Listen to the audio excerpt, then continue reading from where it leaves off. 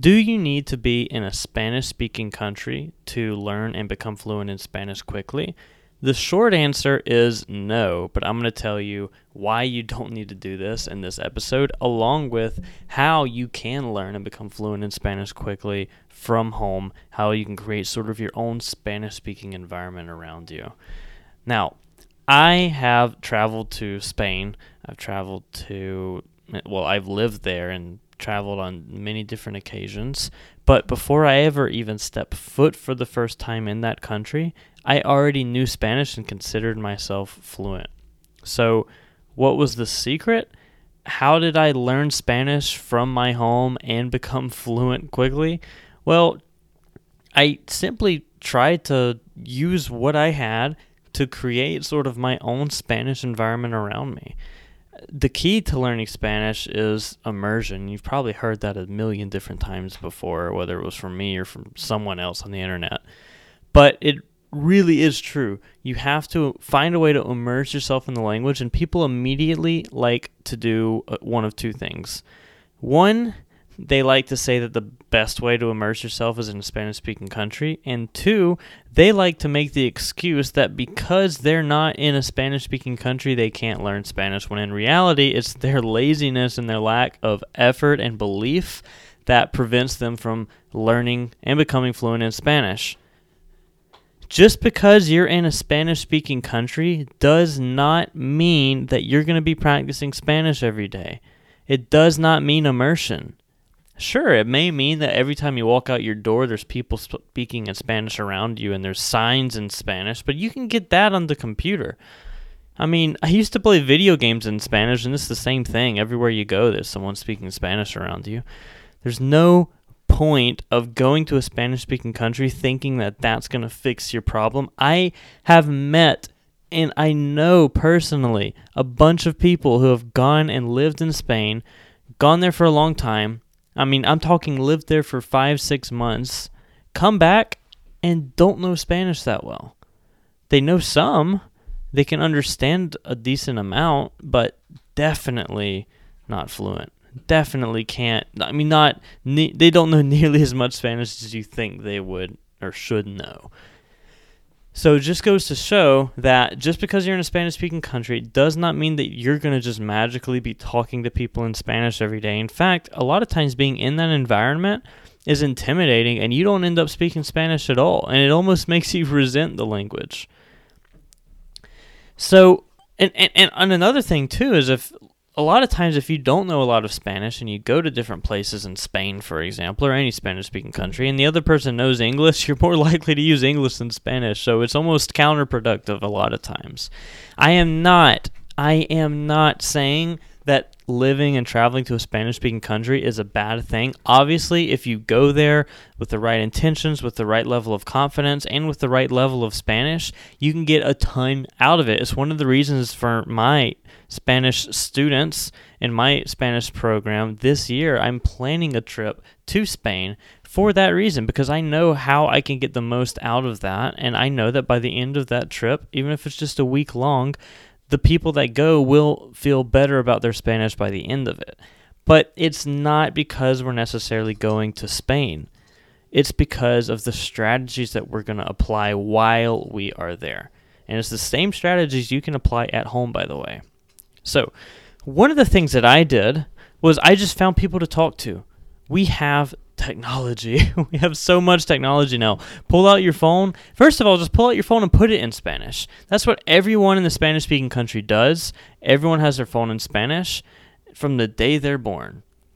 From the day Spanish babies are born now, they've got tablets and computers and phones and TVs in Spanish, everything.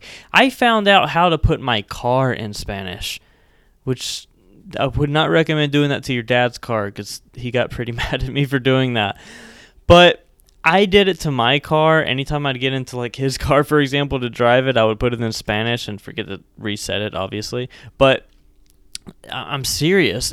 you just find ways to force yourself to use Spanish so that even when you don't feel like using Spanish, you pull out your phone and you're like, dadgummit, what's the day for Friday again? Because I forgot and it's saying it and I need to know what day it is. Or, hey, I want to send a message. How do I do that? Or the worst is when you need to change the settings in your phone and then all of a sudden you're Googling all of these different words trying to figure out what settings means, what display is, what the word brightness means, all of this different stuff that you wouldn't have learned otherwise unless you had put yourself in that position to where you were forced to use the language. That's immersion, forcing yourself to use it sometimes, even when you don't want to. Another thing is, with the use of this technology, I would find Spanish tutors online, different Spanish programs maybe. I would find people to communicate with on a daily basis, or at least as much as I could. There's apps like HelloTalk out there and Tandem and all these different language exchange apps where for free you can find Spanish speakers who are learning English all over the world. And you can text them and you can call them and you can do all these different things.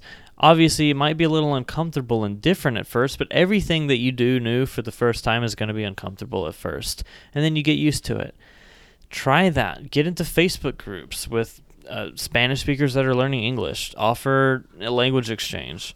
Or what I recommend doing is find someone that you already know that speaks Spanish, because I guarantee you nowadays there's someone that you know that you can start mentioning to that you're learning Spanish and that you can start texting them or practicing with them or speaking with them in Spanish. There's got to be a friend of a friend, a coworker, an acquaintance, someone you go to the gym with, anybody that already knows Spanish. It's just so unlikely that there's no one that you know that knows it. Even if you don't know that they know it, I guarantee there's someone you know already.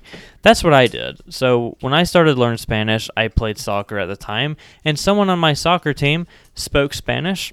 So what I did is I started to just text them in Spanish out of nowhere. I told them, hey, I'm learning Spanish. Everything that we started texting from that day forward was in Spanish. It doesn't necessarily have to mean that every time we saw each other we were speaking Spanish. That wasn't the case at all. Most of our Spanish came through text, which is still really good practice. And then what we would do is, like, sometimes we would treat it as sort of our secret language. So when we knew no one else spoke Spanish around us, we would speak a little bit of Spanish, and it was kind of fun. So we'd have a little bit of fun with that. I used to turn on the TV, and every time I turned on the TV and just didn't know what to watch, I would turn on the Spanish-speaking channels. I would watch the news in Spanish. Again, another thing I do to drive my dad crazy was the DVR, like the thing to, store all of the shows and movies from your TV. I would fill it with Spanish-speaking shows, and I would fill it up. I'm sure every DVR now is like unlimited storage, but at the time it was just, I would fill it up with stuff. So it had the news in Spanish, it had all these novelas that half the time I wouldn't even end up watching, of course. But I had them there if I ever didn't know what to watch and I wanted to watch something.